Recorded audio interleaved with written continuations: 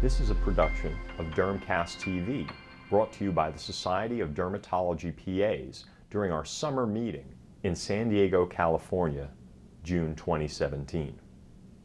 Am I hooked in the back? Can you hear me in the back? Good. Mark, thank you for those kind words.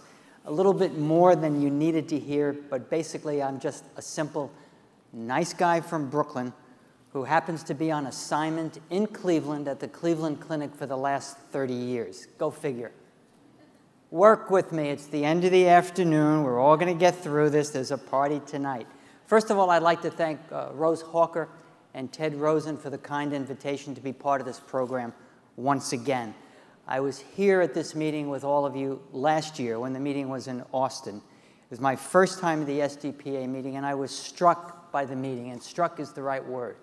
I was struck by the program, the attendance, there were lots of you in the audience, by the attention you gave the program, and by your enthusiasm for the speakers, the topics, the subject.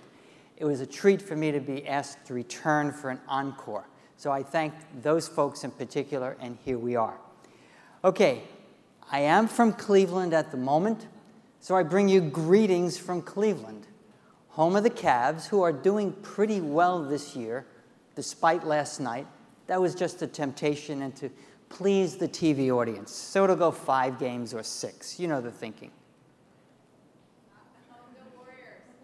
We are in the Golden State. I really don't care who wins. It really doesn't matter. It's like last year. Indians or the Cubs. Everybody was for the Cubs except for folks from Ohio. It really didn't matter. The game is good. Golden State or Cleveland. It's going to be a fine series. It's also the home of the tribe, the Indians. They've done pretty well. And it's also the home of the woeful Browns. No comment. Do come and visit. Not in the winter. It's dreary and overcast. Lots of snow. Do come in the summer. This is a good time to come. Rock and Roll Hall of Fame. It's on the lake. The lake is swimmable. It does habit food. There are fish. The Cuyahoga River is no longer flammable. And sooner or later, the timer's going to start. I'm still at 60. That's good. I'll just keep talking. Okay, so you know I'm from Cleveland. Okay, the topic for the next 45 minutes, give or take, is what's new in ID. Very subjective, very arbitrary. It's what I found interesting in the literature to share with all of you as derm, PAs, nurse practitioners, docs in the room, etc. Things you read in the paper, you might hear on CNN, you might read in a journal or online or hear at a meeting. Regarding the topic, I have absolutely no conflicts of interest. I have no interest in pharma, and pharma has no interest in me. Okay, the HIV/AIDS epidemic began 35 years ago. It was probably smoldering for 10 or 20 years before that, but it hit the news 35 years ago, 1980. San Francisco, Newark, New York, Miami a bit. We've come a long way since then, but there are many unanswered questions, and it is still a struggle. The virus itself was identified 3 years later, 1983. There's been an HIV test in place since 1985, and ART therapy. That's redundant, but ART has been available as therapy for more than 20, 25 years, give or take. If you look at this graphic representation of the global number of people living with HIV infection, the number continues to climb. It's flattening a little bit. We know the virus infection probably started in mid-Africa, but 1 out of 6 people, 1 out of 6, currently reside in the Republic of South Africa, at the tip of that continent, in a country that barely recognizes the existence of HIV/AIDS. So at the moment, 30+ million people around the world living with AIDS at the moment. Most of those are adults. Approximately 10% are kids, give or take. And in the U.S., the number is 1.2 million. That's total.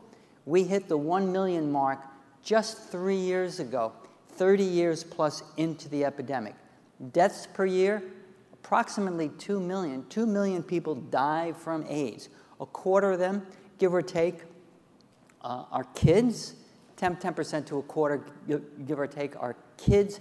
And the usual demise is an infection, and it's usually tuberculosis. It's a notorious co-infective condition with the HIV population. Yearly deaths in the States, about 15,000, give or take, on the low number. New cases per year, same number of deaths. New cases, 2 million, number of demise, 2 million also. About 2 million and a quarter of those are kids, primarily based on they were born with it from an HIV-infected mom. In the US, the number of new cases per year until last year was rather stagnant, constant at about 50,000. Now it's just about 40,000, about a 20% dip in the last 2 years. So we may be making a little progress, maybe because of ART therapy, etc. There is no vaccine. The best one on the market is the Sanofi Pasteur vaccine, not on the market, but in development. But it's been in development for the last 20 years, give or take. Billions of dollars have been invested, mainly by the Sanofi company. Will we see a vaccine in our lifetime? Hopefully, yes, but that was the case 20 years ago. We thought, hopefully, yes, but probably not in the immediate future. The CDC currently recommends annual HIV testing for not only those at risk, but for all adults. That means pretty much folks, men and women, age 17, 18, or older. ART therapy, that's redundant, but you got to say it that way, really comprises an array of over 30 drugs. The first one was developed 25 years ago, give or take, and now folks who receive ART really need to receive at least 2 drugs, preferably 3, maybe 4 or 5. Each drug works in a different way, a different mechanistic approach to the enzyme proliferation in the cell. So that's the reason you need more than one drug. And with that combination, folks do well, especially if they receive therapy in a developed country, the States, the Canada, and Europe. Now, the flip side of that is the bad news. Only about 1 in 5 HIV patients receive ART as therapy. It's not available readily in Africa, Southeast Asia, India, etc., where it costs. Access to medicines is not very good, obviously. So the drugs, even though they help, primarily in developed countries around the world. When to treat? This was always a problem or a question. Do we wait for the CD4 level to diminish, or do we wait till the patient gets symptoms? No. As soon as you know the serology is positive, you treat, period. End of discussion. Everyone is in agreement with this in the States and in Europe. Next topic. If I showed this picture by itself without the verbiage, most of us in the room would say, don't know. It's a kiddo, it's a munchkin, probably a viral illness. I have no idea. Have them see the pediatrician or the pediatric derm.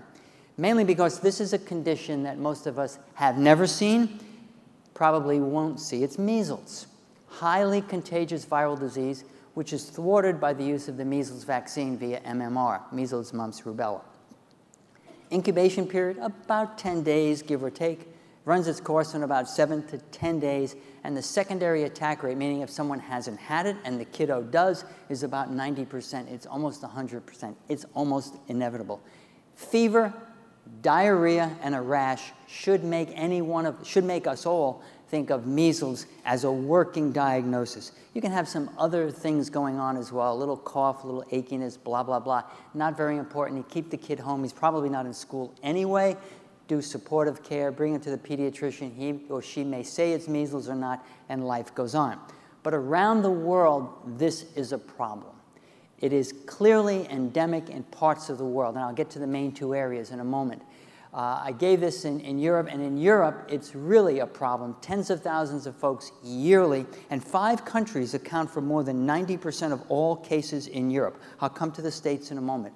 Italy, France, the UK, the Netherlands, and Romania account for more than 90% of all European cases of measles. The real areas in the world, though, are China and the Philippines. If you have plans to visit, think about it. If you're taking your kids, make sure they've been vaccinated. If you're planning to go and you don't know your serologic status or your vaccination status, you might want to think about getting the measles vaccination. Around the world, 135,000 people die of measles each year, and that number could approximate 0 if vaccination were uniformly available and done around the world. This is a grammatic representation of where you will find measles around the world today. China leads the list by far. more than 100,000 cases of measles in China. Now, it's a country of millions, so you think that's not a whole lot, but it's still a significant number of folks. Closely followed by the Philippines, which is fairly well developed. There's a high American presence there. It's sort of a westernized country, but it still has a problem with measles. And then it really dips all the way down to the U.S. at the very far bottom of the slide with only 600 plus cases just 2 years ago. In the U.S., it's been up and down, up and down. It's been 20, 30 years ago, there were 55,000 cases over a 10-year period of time. That's 5,000 a year. Then it dropped. It cruised along at less than 60 cases per year for a while, went up again, up and down, up and down. And in 2015, it hit a peak again of 200 cases, primarily because of those outbreaks in Disneyland in California early in the year. Last year, it dropped to 70, but this year, as of the end of April, we're already at 61 cases for the country. Small number. We'll probably hit 200 easily for this year. So it's up and down, up and down. Differential diagnosis, measles should be part of it if it's fever, diarrhea, and rash. And this is the leading cause of death in kids under the age of 5 who have not been vaccinated. So it's a vaccine-preventable death. And the vaccine has been available for almost 45 years, so there's no excuse. Most patients who get the disease, whether it's China, the Philippines, or in the States, are those who have not been vaccinated. They're immigrants, they've been visiting, money might be an issue, some are at home, they may not have compulsory, they may have schooling at home, so they don't get their vaccinations. Remember when we were all growing up, well, the younger folks you couldn't get into school until you had your vaccinations. They had to have proof, walk in with a certificate, they let you into class. Now with homeschooling, some skepticism about vaccination, some religious concerns, the thought that it might create autism has really hit vaccinations, not only against measles, but against many other conditions as well. So the goal is to have a 90% vaccination rate, not only in the States, and we're about at that level, but around the world as well. But only about 60% of countries around the world can actually say they have a 90% vaccination rate. All right, another viral disease, hand, foot, and mouth disease, is known to the pediatricians and somewhat to pediatric dermatologists as this viral rash, usually affecting the hands, the feet, and the butt. You know where that is, where you're sitting right now. You're comfortable and I got to stand.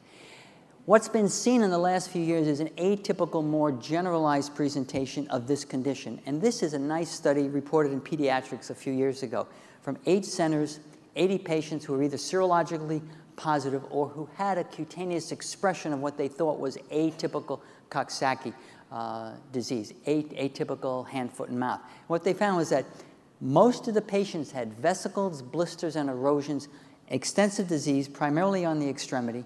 More than half of them had widespread disease, more than 10 to 20% of body surface, and there was somewhat of a predilection for the disease to hit eczematous or dermatitic areas if the kiddo had eczema beforehand. So this was an atypical, unusual presentation of what was called eczema Coxsackie because it's the same serologic proof of hand, foot, and mouth disease. And the interesting thing is this has also been reported in adults. And when it hits adults, it's rather dramatic and extensive. It looks like a dermatitis. The patient has a fever. He or she has blisters, erosions. You think of impetigo, you think of dermatitis, you think of an immune blistering disease. They have arthritis as well. In the adult population, they can complain about their joints a little bit better. They do well, and what's interesting, in kids and adults, they lose their nails. Maybe not at the same time, usually thereafter, and if they have sort of a subclinical disease, they may come to you and say, "Doc, I'm losing my nails, they're being sloughed." And you think, okay, maybe they had this, and the chances are they probably did, especially if they're an adult. So be aware there may be a sloughing of the nails, a deformity of the nails. It corrects itself. Nothing to do for this except supportive care. Dengue. If you have trip plans to travel, think twice. Dengue is prevalent around the world. It's in this tropical swath around the globe. More than 2 billion people are at risk for this condition. More than 500,000 people each year have dengue hemorrhagic fever, and about 10% of those, maybe 5 to 10% of those actually die. It's a potentially lethal disease when it marches on to become dengue hemorrhagic fever. The disease is produced by a virus, a flavivirus. There are 4 subtypes. Number 1 is most common, and the most potentially harmful. I won't say lethal, but it's more of the problem than the others. If you get infected with one of these, you are not protected against infection with the other subtypes, so there's no natural immunity. The culprit here is the mosquito, Aedes aegypti, and this critter is a nasty bug. Nasty, angry, little vicious. It likes you and me during the heat of the day, not around dusk, as we think about mosquitoes, wandering or flying around retained water or a swampy area. This comes out in the heat of the day, noon, etc., and usually in urban areas. We don't think of mosquitoes being a problem in urban areas, but this is primarily a vector that acts as the vector for dengue in the heat of the day, usually in tropical urban areas. So it's the mid part of South America, it's the Caribbean, it's the mid part of Africa, Southeast Asia, etc. Again, the tropics. This is a disease that is the #1 vector-transmitted disease vis-a-vis the mosquito, more commonly so than any other vector-transmitted disease known. 30-fold increase in the last 50 years. Short incubation period, basically a week, give or take. The nice thing is most folks who get nailed by the mosquito and get dengue are asymptomatic, or they might feel just a little achy, flu-like, no big deal. Those who get ill have a high fever, 104, maybe even a little bit more than that. Number 2 is a riveting, pounding, unilateral headache behind one orbit. So the head feels as if it's going to explode. They have some aches and pains, nausea and vomiting, maybe some lymphadenopathy, and about half of them develop a rash. And the rash is very nondescript, and it's basically an exanthematous, morbilliform, viral exanthem-like look. No particular hallmark to it. Can become hemorrhagic, can become somewhat petechiae, but even with that, it's usually self-limited. It resolves in a week or so, life goes on, you treat it supportively, that's that. Who might you think about? People who have been traveling, always ask if they've been out of the area, been to the Caribbean, been to South America, been to the Far East, been to Africa, and if they come back a little achy, a little ill, they have a little bit of a rash maybe, think of dengue. Can't really do much for it. You can check serology to prove your hunch that it might be the right diagnosis, but after that, it's supportive care, nothing more than that. The interesting pattern of the rash, you've heard the spared islands, and that might be a diagnosis of T-cell lymphoma or PRP, pityriasis rubra pilaris. Well, if you see an exanthematous rash that has spared islands of skin surrounded by the sea of red, think of dengue. It's a rather characteristic look, but it's not pathognomonic for it. Chikungunya. Chikungunya is something you probably, if you've heard of it, you probably haven't heard much about it. It's a cousin of dengue. It's produced, the causative agent here is a different virus. It's a toga virus, but the vector is exactly the same. It's, again, the Aedes mosquito for the most part. But it looks like dengue, smells like dengue, but it's not dengue. Little aches and pains, little fever. The arthritis that occurs, though, is rather typical and classic. It's a debilitating arthritis. It can last for days, weeks, months, sometimes even years. Tends to be symmetric, but not always so. Can mimic rheumatoid arthritis or psoriatic arthritis, but it's a debilitating arthritis. The rash with chikungunya is like dengue, but it's primarily on the acral part of the body. The hands, the feet, mimicking a little bit Rocky Mountain spotted fever, but the hands and the feet rather than the trunk. The rash likes the ears, and it likes the nasolabial folds right along the side of the nose. And you can say, oh, it's just seborrheic dermatitis, but seborrheic dermatitis is a dermatitis.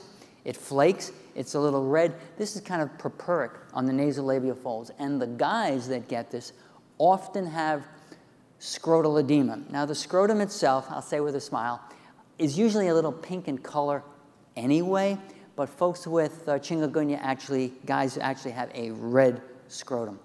The causative vector, Aedes aegypti in the States, it's another vector as well, albopictus. Not quite as notorious, not quite as angry a mosquito, doesn't quite bother the population very much, and that mosquito is present right up through the Midwest, from the Southwest, the southern part of the state, right up to the Midwest. Chikungunya around the world, same distribution almost as dengue, not that much of a problem in the States, less than 200 cases in the United States last year, It likes the southern part, Southern California to a degree, but really the Caribbean, Florida, Alabama, Mississippi, the southern parts of those countries. It's very present in the rainy season around Miami. So it's pretty much a year-round disease, but most people are asymptomatic. They never come to a doctor's attention. If you're planning a trip to the Caribbean, it's okay to head to Bermuda. You can still head to Cuba as long as flights are still going. Flights have diminished somewhat, and somebody is thinking about cutting flights and closing the door to that. So go if you can, while you can. The other place to go, if you'd like, is Bermuda. Don't go to Guadeloupe, Martinique, and St. Martin. Try to avoid those because there have been lots of cases of chikungunya. And now we have another viral disease in the news, Zika. A flavivirus, just like dengue, mosquito as a vector, just like dengue, just like chikungunya, a viral-like illness, aches and pains, not much of a rash, comes and goes. 75–80% of affected individuals are asymptomatic, but the sequelae have become notorious and become alarming in the news, the printed media, the visual media, and for us as well. And that is mainly for women who get infected with Zika. High likelihood, if they're pregnant, of miscarriage, and microcephaly if the child actually is born. Treatment for the problem, supportive, but remember, if you get Zika, you can actually transmit it to your partner through sex. Bingo, so you don't have to be around a mosquito. So this is technically a sexually transmitted disease. Where is it? Well, it's been around actually for 70 years. It began in Africa, made its way across the Pacific, and then declared itself in South America about 2 years ago, again in Brazil. So Brazil, a country that starts with a B. Problem with dengue, problem with chikungunya, problem with Zika, problem with leishmaniasis. I'll come to that later. The economy isn't so great. The Olympics survived. You might think about going somewhere else. Okay, I'm making a little light of that, but South America, the big country of Brazil, seems to be more of a nidus of a lot of activity, both medical and economic. Not much to do for Zika, supportive care as well. Clinical features, when you think about Zika, chikungunya, and dengue, dengue, for the most part, has the fever that can be very high, 104 plus. The arthritis is a real strong feature of chikungunya, and with Zika, it is primarily the rash itself, if it develops. That's it. Very subtle changes, but if you've got arthritis, you've got chikungunya. And then we have filovirus, not philo for cooking, etc., filovirus. The Ebola virus, the Marburg virus. These are notoriously deadly viruses that have a high potential for killing. You probably remember this from Western Africa just 3 years ago in Sierra Leone, Guyana, and Liberia. High potential lethality, approximating 90%. 5 virulent strains, there's no protection if you get it. If you develop the illness, you are probably dead within about 5 to 7 days, period, end of discussion. The likely reservoir, fruit bats, contact with fruit bats or all animal carcasses, dead animals, or in the medical field if you're caring for people, or if you're providing any kind of health care, or if you are burying them. Burial procedures, usually in these countries, don't require gloves, garments, etc., no protection. So any contact with bodily fluids. Incubation period, probably closer to 3 to 5 days. 3 phases, it just marches on. Starts with general malaise, GI, hits the skin. By the time it hits the skin, the patient is probably dead. Not much to do for this outside of support, hydration, and prayer. But if a patient actually had it down the street in San Diego, my hometown in Cleveland, or yours, wherever it might be, good hospital care, hydration, attention to details, fluid and electrolyte balance, etc., folks do well. They just don't do well if they're in a compromised part of the world. Skin disease, by the time this is present, you're at a postmortem primarily. Anxiety factor, when this was in the news, was extremely high, but the actual reality factor is very low. Staying with viruses, there's a new approach to HSV disease. HSV affects probably 30 million people around the country, in the country, and it's a problem. We've all had HSV infection when we were young. It can be recurrent. What to do? Over-the-counter products, antiviral things. Acyclovir works, and there's a new formulation of it as a buccal tablet using something called Laureate technology. It's basically an adhesive buccal tablet which you place over the incisor tooth on the affected area of the face. Do that early on in the prodrome within that first hour or two. If you can make saliva easily, that's great. If you have a dry mouth, just swish some liquid around in it. Quickly gets absorbed into the saliva and the secretions, and this has now been available for the last 2 years or so. And the key here is a milk protein concentrate which allows adherence. And there's no problem for individuals even if they're lactose intolerant because the concentration is extremely, extremely small. Slow release over a period of about 15 to 20 hours, give or take, but it's shown to decrease the duration of episodes by a day. That's pretty good. Decreases the likelihood of recurrence by more than 20%, not bad, and it blocks episodes as well. It's a bit expensive, but it's just something else to reach for if you don't have access to a doc for acyclovir pills or famciclovir or valacyclovir, and you're stuck with just using over-the-counter remedies. Genital HSV disease, we know how to treat this. It was acyclovir years past. Famciclovir and valacyclovir work very well. Valacyclovir, the once daily suppressive treatment over the 3-day regimen for active episodic disease, works well. Ditto for famciclovir. The bottom line is all 3 drugs are fine for genital HSV disease. Just keep that in mind. The same is pretty much true for zoster, although famciclovir and valacyclovir tend to work a little bit better. They're more quickly absorbed, more readily absorbed. You don't need to take those drugs on a 5 times a day regimen, just 2 or 3 times, and you're fine. And for zoster, the drug of choice, in my opinion, is valacyclovir. So when you look at zoster itself, all of us in the room have a small risk for zoster. The lifetime risk for zoster is about 5%, give or take. And that percentage goes up as we get older. We lose our cellular-mediated immunity, so the likelihood of zoster when you hit 50, 60 is about 30%, give or take. So the longer you live, the greater the likelihood you might get zoster. If you do get zoster, what you need is rest, because it is a viral attack on the body. Rest, analgesics, more rest, cool it. And if you can get to your doc or get to one of you folks here, an antiviral, preferably valacyclovir or famciclovir, even acyclovir would be good, preferably valacyclovir, 1 gram 3 times a day or 1.5 grams twice a day, coupled with, if you can, gabapentin. The addition of gabapentin in an older adult, middle-aged or older, will decrease the likelihood of postherpetic neuralgia by more than 75%. The reference here is the Archives of Derm 3 years ago. I just didn't include it on the slide. And if you want to forestall the development of zoster or hopefully prevent it, then think about the zoster vaccine. The zoster vaccine has been available for the last 10 years. It is highly effective, it is safe, and it is strong, and it is recommended for healthy adults aged 50 or more. It's 1 dose, and studies have shown that basically with the basis of approval of the medication that it decreased the likelihood of zoster by 50%. So if your likelihood is, let's say, 30% at the age of 60, you've reduced it to 15% if you get the vaccine. And if you do break through and get zoster, it'll probably be a little bit more tolerable, short-lived, you won't be that uncomfortable either, and it will decrease the likelihood of the postherpetic neuritis or neuralgia by about 65-70%. Not bad.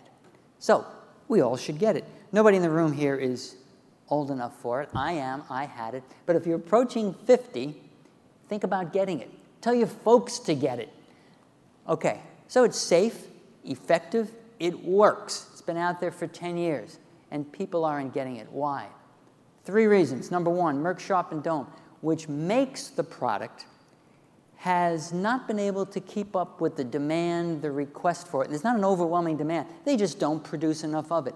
I don't know why. So there's been a chronic shortage of the vaccine since day 1 right until now. Number 2, the cost. The cost was equivocal. When it came out, it was expensive. $300, $400, $500. Who was going to pay for it? The patient, Medicare, insurance, a donation from the family, it was unclear. Now it's covered pretty well, pretty nicely, but not uniformly so. So some patients still need to pay for this, especially if they're not Medicare years and their insurance doesn't cover vaccination because they're an adult, no longer a kid. The cost now is about $200. And number 3, we are the problem. The medical folks, the docs, they haven't quite bought into this and pushed it and been advocates for the vaccine. And I think that's on us. That burden is on us to remind folks when they hit 50, think of the Zoster vaccine. It's safe, it's effective, it works. How long does it last?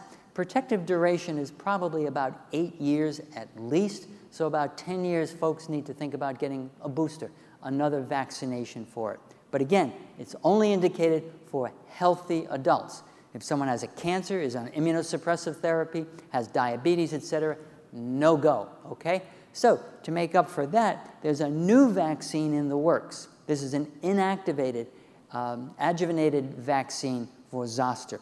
Tested in 18 countries, 15,000 people. It's 2 pokes, 2 months apart, and it works very well. More than 95% efficacy at 3 years and higher efficacy in older patients. So we can give this to older folks, we can give this to compromised people, and it seems to work even better than the Zoster vaccine, which is a live vaccine, 14 times the strength of the varicella vaccine, which was developed, 20 years ago. So this is on the horizon. A follow-up study in 14,000 patients just published about 2-3 months ago showed that the efficacy was greater than 70%, not only in preventing zoster, but in minimizing postherpetic neuralgia. So it's a double hit, equally so, better than the zoster vaccine itself.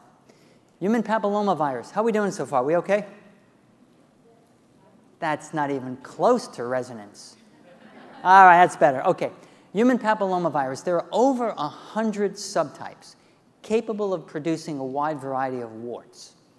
Common warts, planar warts, genital warts, flat warts, as well as papillomas on the skin, the nose, the mouth, around orifices.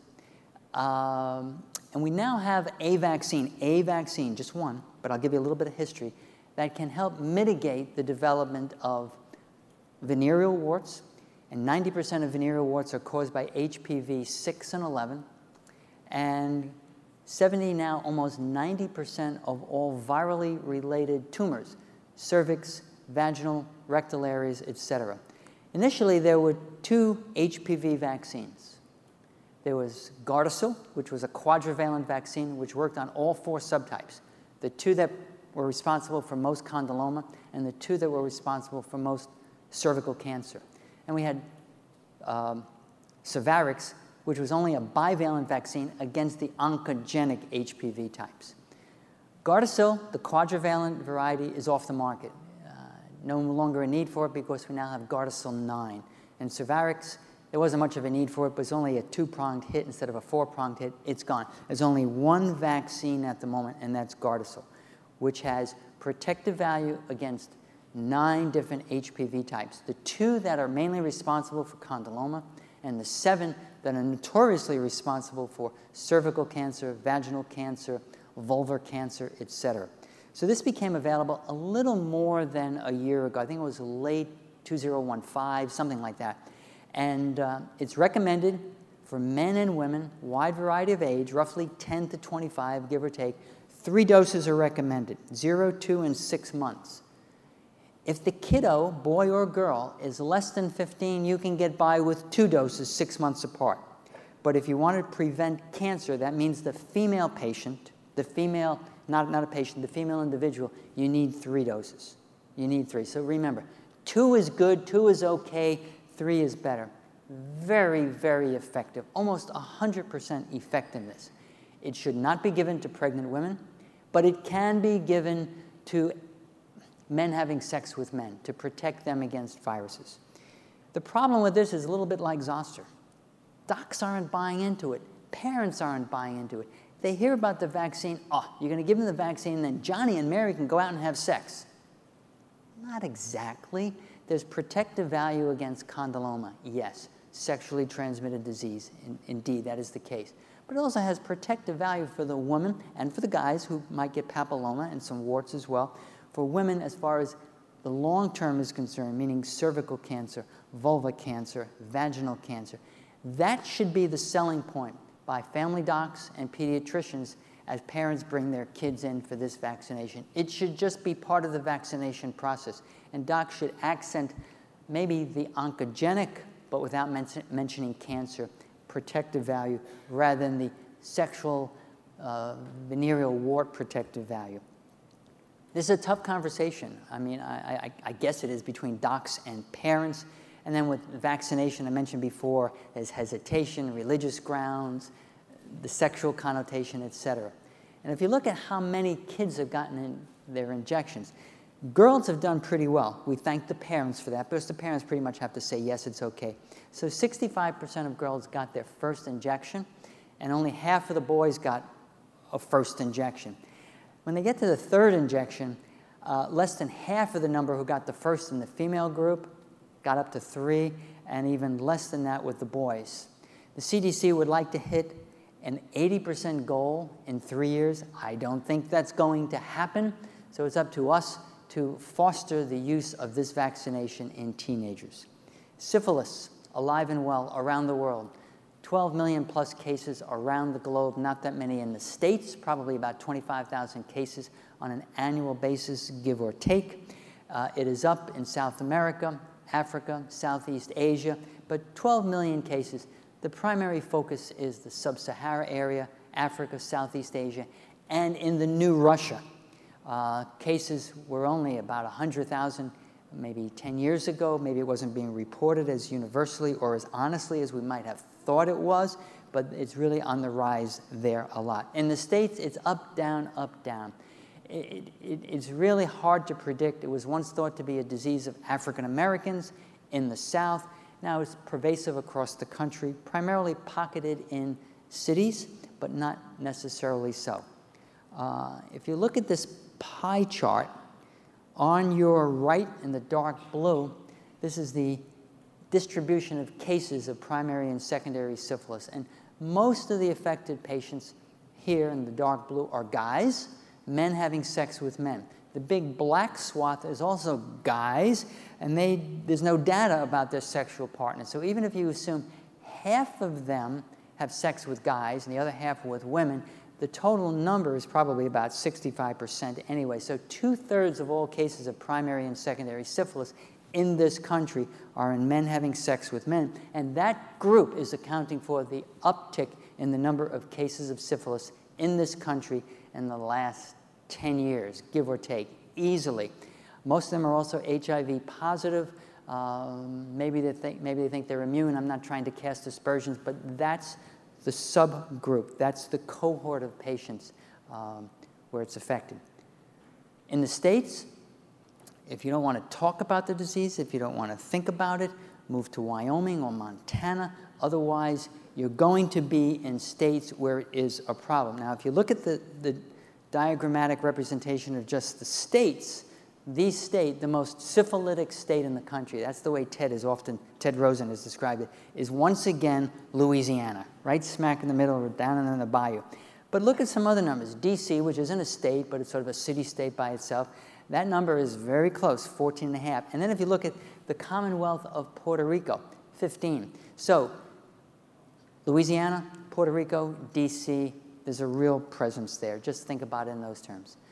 The resurgence of syphilis in men having sex with men, this has been looked at a couple of times. The cofactors for its presence in that group are HIV co-infection, recreational drug use, that's amphetamines, as well as something like Viagra, invariably multiple sex partners, men having sex with men, and oral sex, unlike HIV, which is primarily anal sex.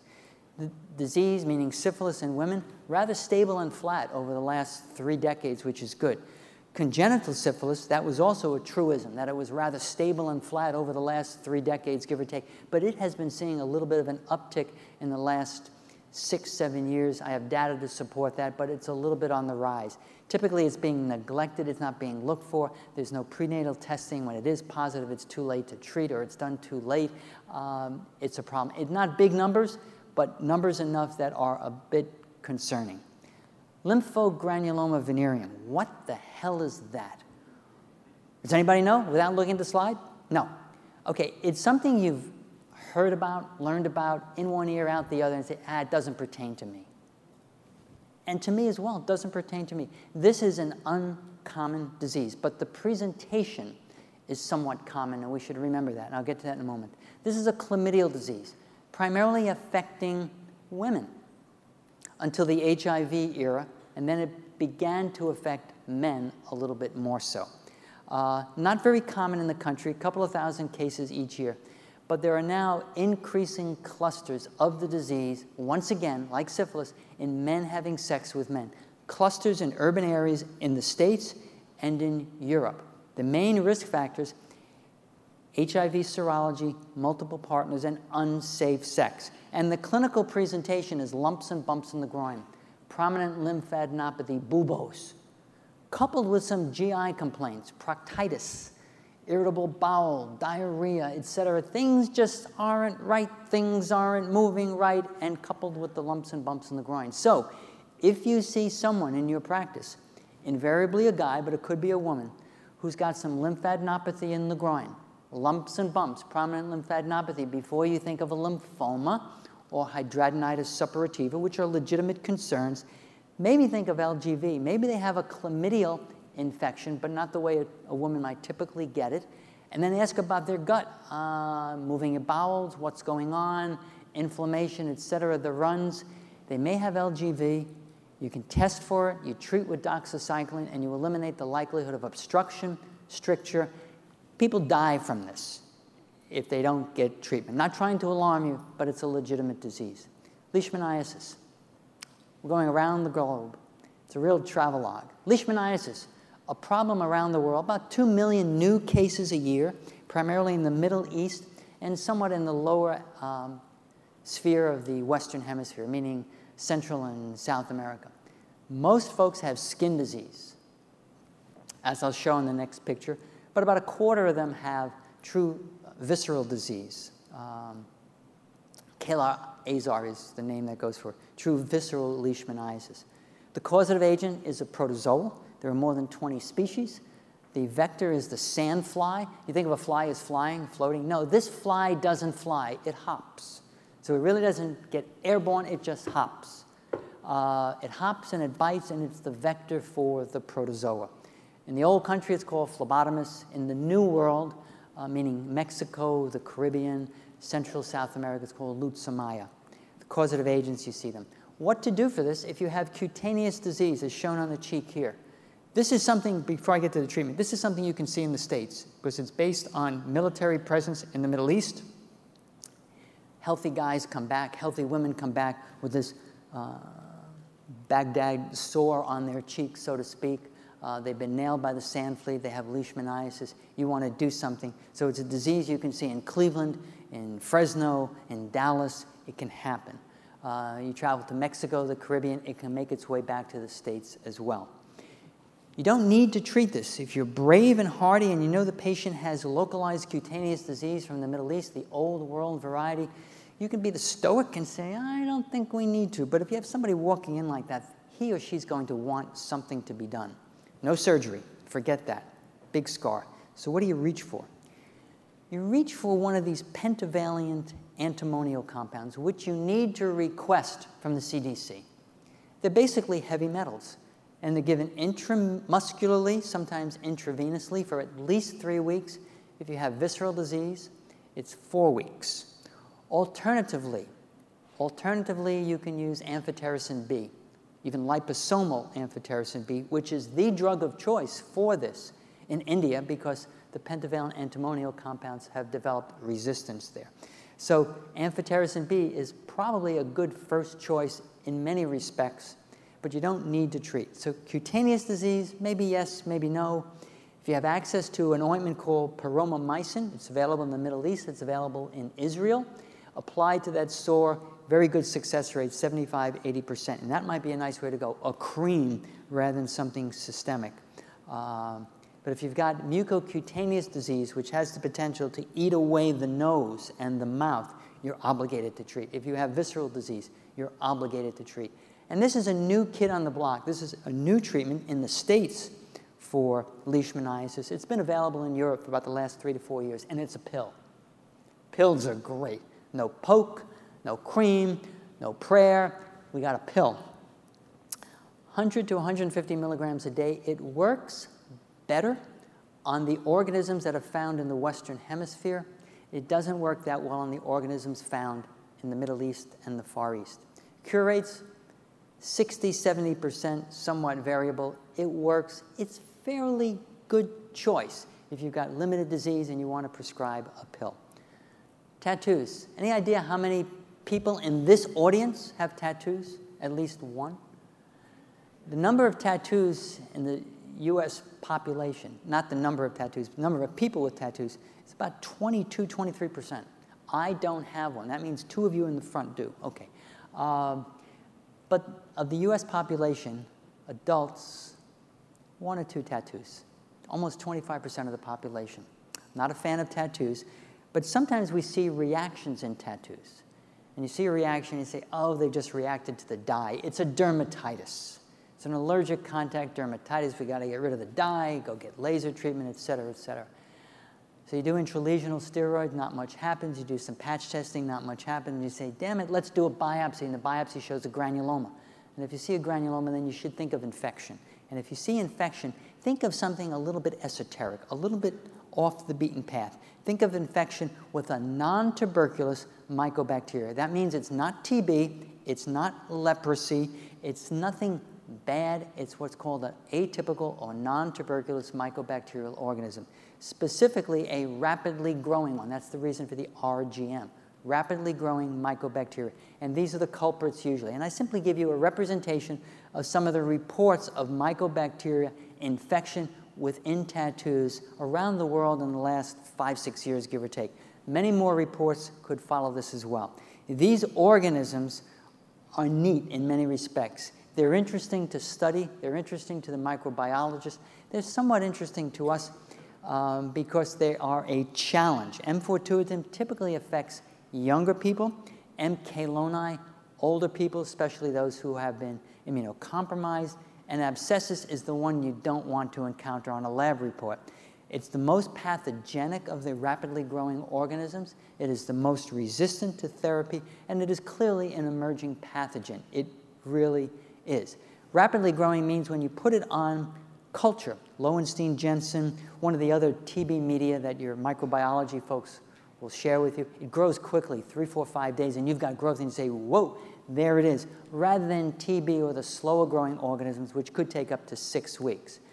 What to do for this? If you encounter it in a tattoo or elsewhere, because these infections often follow surgery, heart surgery, breast surgery, plastic surgical surgery, you're really obligated to treat. And if so, consult with your ID guy, because this is not going to respond to cephalexin or doxycycline or clindamycin. You need 2, 3, maybe 4 drugs: amikacin, a cephalosporin, a macrolide antibiotic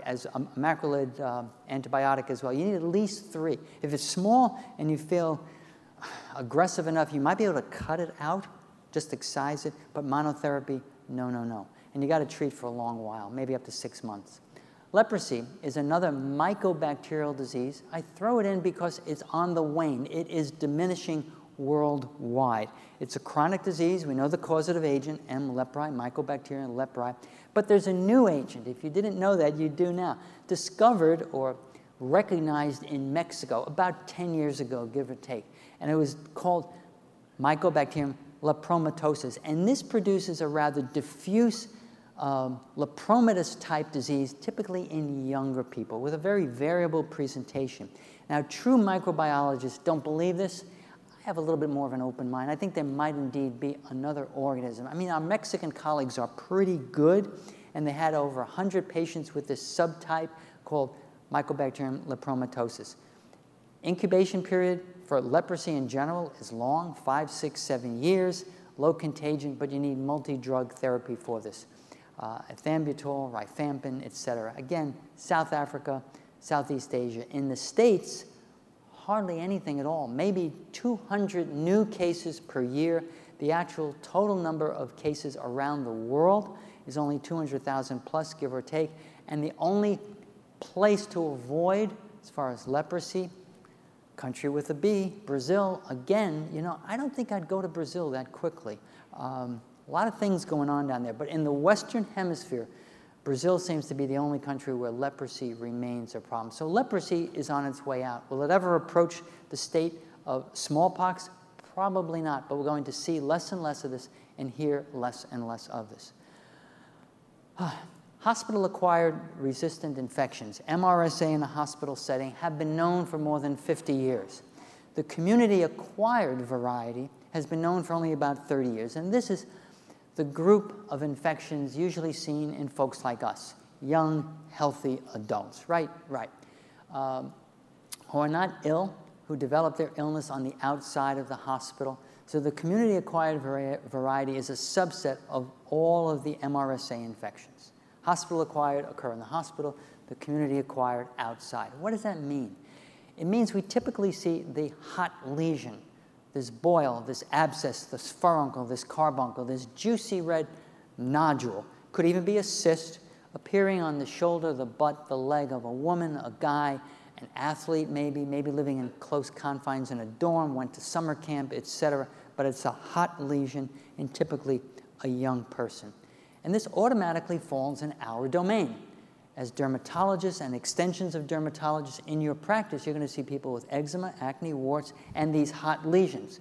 Maybe not as much as the ER might, but you might.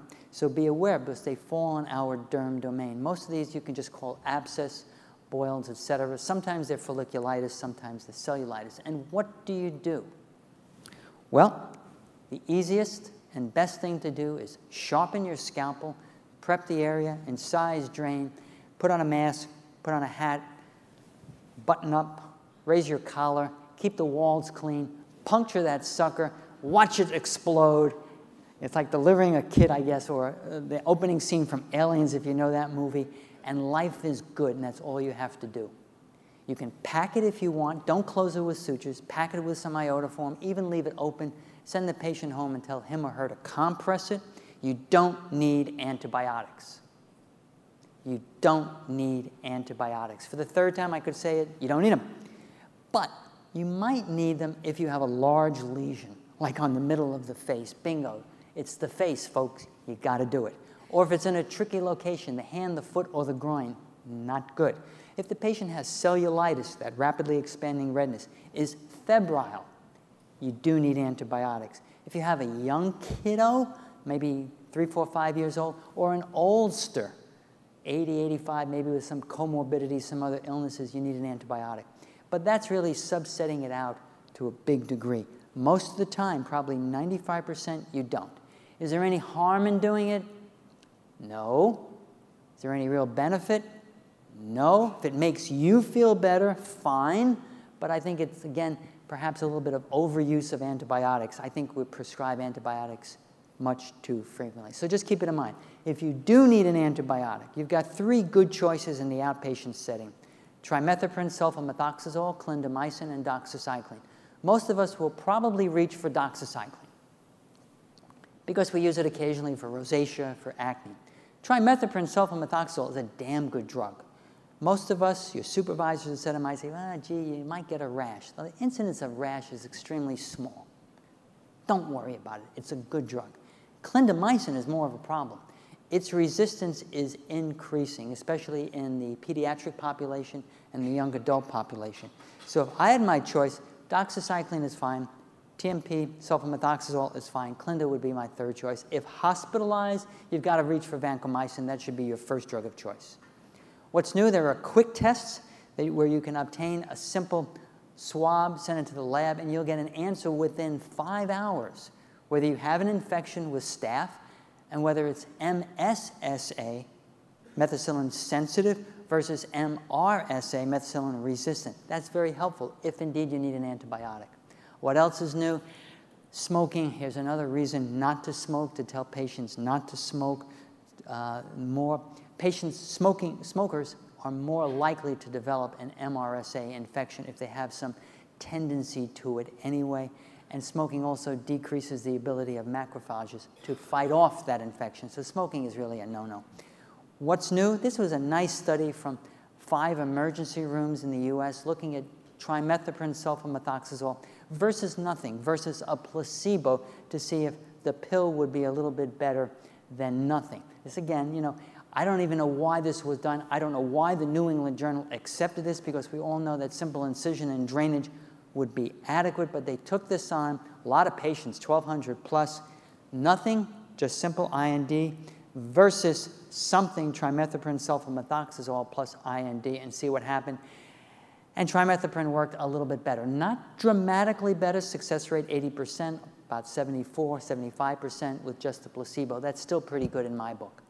And then we look at the 2 drugs I mentioned. We like doxy, clindamycin, and trimethoprim sulfamethoxazole. This was a nice study. Over 500 patients, evenly split, who had a big abscess, 5 centimeters or more, and/or cellulitis, and they received one drug or the other, clindamycin or trimethoprim sulfamethoxazole for 10 days each. Some had an overlap with the cellulitis and the abscess formation. The cure rates were comparable with both. So this is good proof, good basis that you can use either one of these drugs versus doxycycline. So if you need an antibiotic, trimethoprim sulfamethoxazole, clindamycin, doxycycline, not necessarily in that order, fine. Chronic recurrent leg cellulitis. If you see a warm red leg, not legs, leg, unilateral, people like that often have a true cellulitis, maybe based on edema, peripheral vascular disease, diabetes, age, dependency, etc. But cellulitis is straightforward, to the emergency room, to the ID folks, to dermatologists as well. And what do we do for that? This was a nice study. 28 hospitals in the UK and Ireland. More than 270 patients received penicillin 250 milligrams twice a day, that's a mistake, versus a placebo, to see how patients who had chronic recurrent leg cellulitis, basis of definition was 3 to 4 episodes a year that warranted at least a mini hospitalization, maybe a true hospitalization, maybe even just outpatient care, to see how they did. Those who received penicillin, 500 milligrams a day in a divided dose, the time to the first recurrence was over 600 days compared to the placebo, which was only a little more than 500 days. So the recurrence rate was about 20%, give or take, if they got the drug, penicillin, versus almost 37% if they got the placebo. So in that setting, penicillin actually diminished the likelihood of recurrence of leg cellulitis, and actually made those folks a little better, a little healthier, et cetera. It worked. Unfortunately, as soon as the drug was stopped, things reverted back to normal. So if you have a patient with chronic recurrent leg cellulitis, even historically, this might be worth thinking about and utilizing.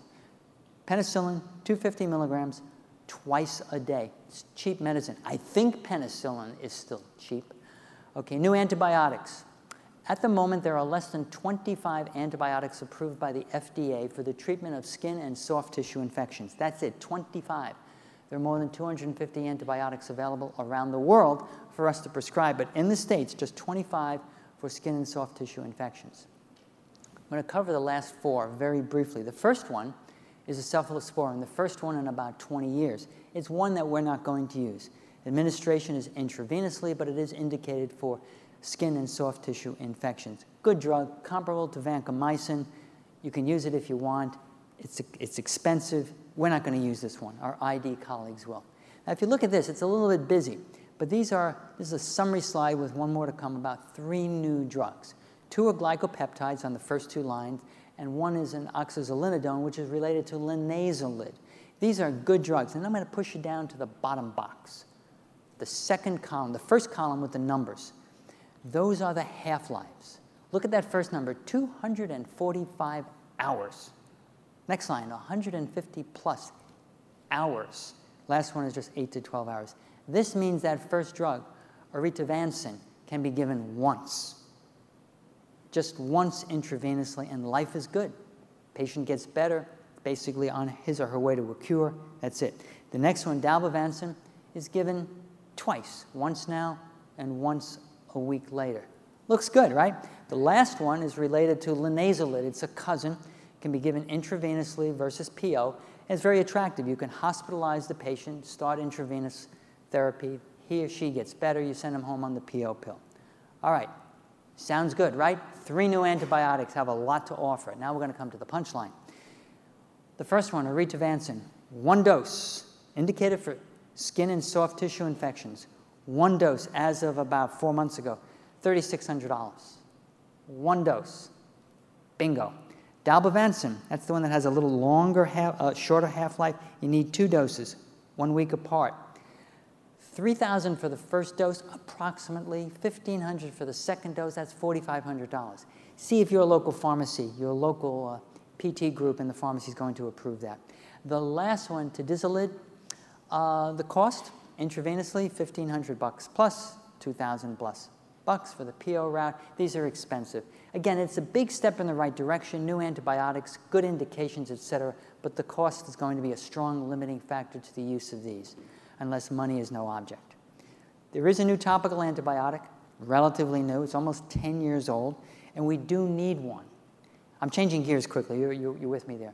This is not a replacement for mupirocin, but it's now something else to think of in place of mupirocin. So it's not replacing it.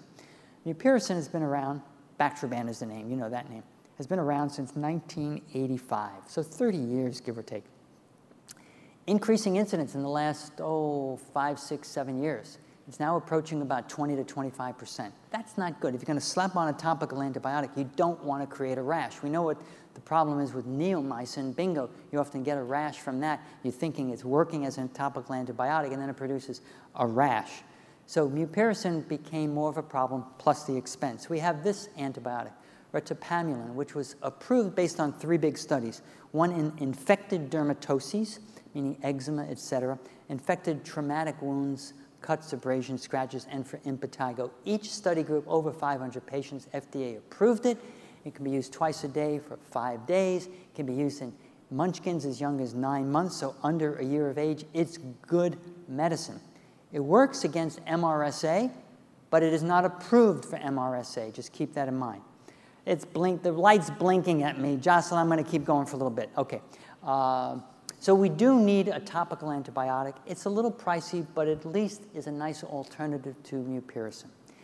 Fusidic acid is something that should make its way to the States. It's available in Canada and the UK. This has steroid-like activities, but it's not a steroid. It works very well in impetigo and in infected dermatoses. It's also occasionally mixed with a topical steroid as topical therapy for kids with atopic dermatitis. This is a good drug. I have no idea why it's not available in this country. It should have been available 15, 20 years ago. Derm surgery and topical antibiotics, nice study from the Blue Journal about 6 years ago, give or take. The authors looked at clean procedures done in an outpatient setting, primarily by dermatologists. And what they found was the following, that most clean procedures are done by us, dermatologists or dermatologic offices, some equally done by family docs and others, whoever the others are, but most, 2/3 of them, done by derms. And the use of topical antibiotics wasn't pervasive, but it was rather commonplace. It was done in about 5% of procedures, and derms used it the most. You would think derms would be a little bit more attuned to the potential contact sensitivity, the lack of efficacy. No, derms did it more than the family docs and the other groups. Most of this was done for procedures, small procedures, excisions, biopsies, etc. We do know topical antibiotics don't cut down on wound infection rates. If you have a clean wound after you're done with your procedure, it's going to stay clean. Soap and water, Vaseline or Aquaphor, yeah, that's a trade name. That's all you probably need. Minimize the use of topical antibiotics to offset the likelihood of a contact dermatitis. You also offset the likelihood of antibiotic-resistant organisms by not using a topical antibiotic, and you also decrease the cost of medical care. We all want to save everybody money. Your offices from supplying the goods, your patients from buying it if you give them a prescription to go to the pharmacy. So stop it, discontinue it, think about it otherwise. We're going to end with a bang. This is good information. This was a publication, the Archives of Internal Medicine. I don't read this unless something comes my way. This was done by 2 internists, one of whom is a good friend of dermatology. He's often an editor and a critic for Journal Watch. He's a good speaker. He's spoken at the Academy annual meetings at my behest twice. Good guy. These 2 fellows looked at almost 200 trials in the literature of infection. where the patients were treated with appropriate antimicrobials, could be antibiotics or antiviral, antifungals, and they also, by coincidence, were receiving corticosteroids systemically for maybe another reason or for that in concert with before the actual treatment, et cetera. So most trials, patients received steroids and an antimicrobial. And what they found, they looked at all these studies, over 200, and they were able to group patients into 5 broad categories, 5 big groups. Group 1 included some infections that have the potential to kill. Look at this: bacterial meningitis, TB meningitis, pericarditis. They got their antibiotics, but they also received systemic corticosteroids. And what they found was that corticosteroids improved the survival of these affected patients. That's pretty good. So they got good hospital care, good doctor care, good medical care, meaning the drugs. But they also got systemic corticosteroids, which improved their survival. Not bad. The second group of patients fell into this group of infections, mainly bacterial arthritis. Well, why am I going to use steroids for that? Some of them received corticosteroids found to be beneficial, reduced long-term disability. Not bad. Got them back on their feet, back to work, back to exercising, back to their job a little bit more quickly. Third group contained 2 conditions familiar to us: zoster, shingles, and cellulitis. They got their antibiotics, good care, in or out of the hospital, didn't really matter, and corticosteroids relieved the symptoms, made them feel a little bit better. And some of us probably remember from the old days, if there are any oldsters in the group, and I'm not an oldster, but in training, for zoster, we often use systemic corticosteroids, either some prednisone or Kenalog in the butt, to offset. And we were probably doing the right thing back then, just unknowingly so. Group 4 was a group of primarily pulmonary infections. And here, corticosteroids were on board. They couldn't tell whether they helped. They didn't help. They didn't have much benefit. They were just there. And group 5 only had 2 conditions, where corticosteroids were verboten. That's German for forbidden, not allowed. Viral hepatitis and cerebral malaria, not exactly something we are going to encounter. Here they were harmful, contraindicated, were a detriment. Beneficial and safe, except in the HIV population. They should not be used for more than 3 weeks. And their benefit is mainly the anti-inflammatory effect.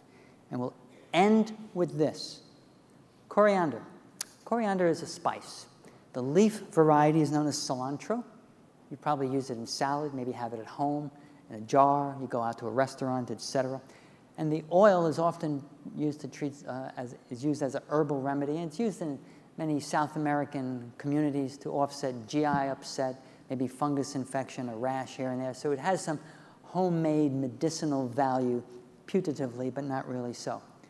Researchers, I think in the Netherlands, looked at the coriander oil at a concentration of 1.6% and found that it was bactericidal, not static, cidal. It killed the bugs.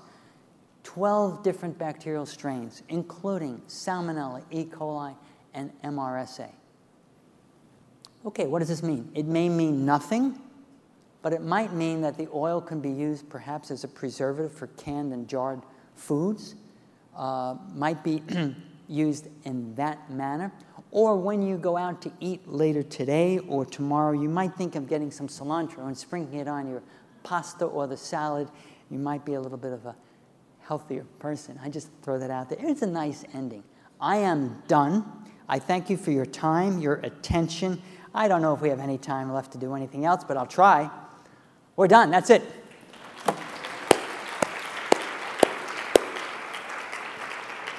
The overall performance of the An speaker. hour and 5 minutes, whatever.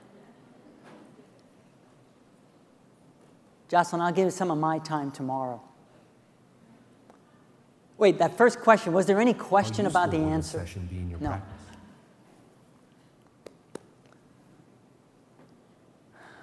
Oh, this should be at least a 4.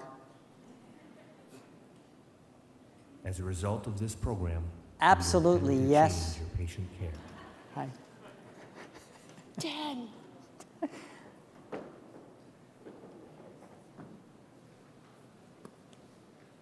I've got 5 quick true false. Do you care? Do you care? I don't care. It's going to be up to them. I do have 5 rapid fire self-assessment questions, if there's time. Are you in favor or not? All right, here we go. Number 1.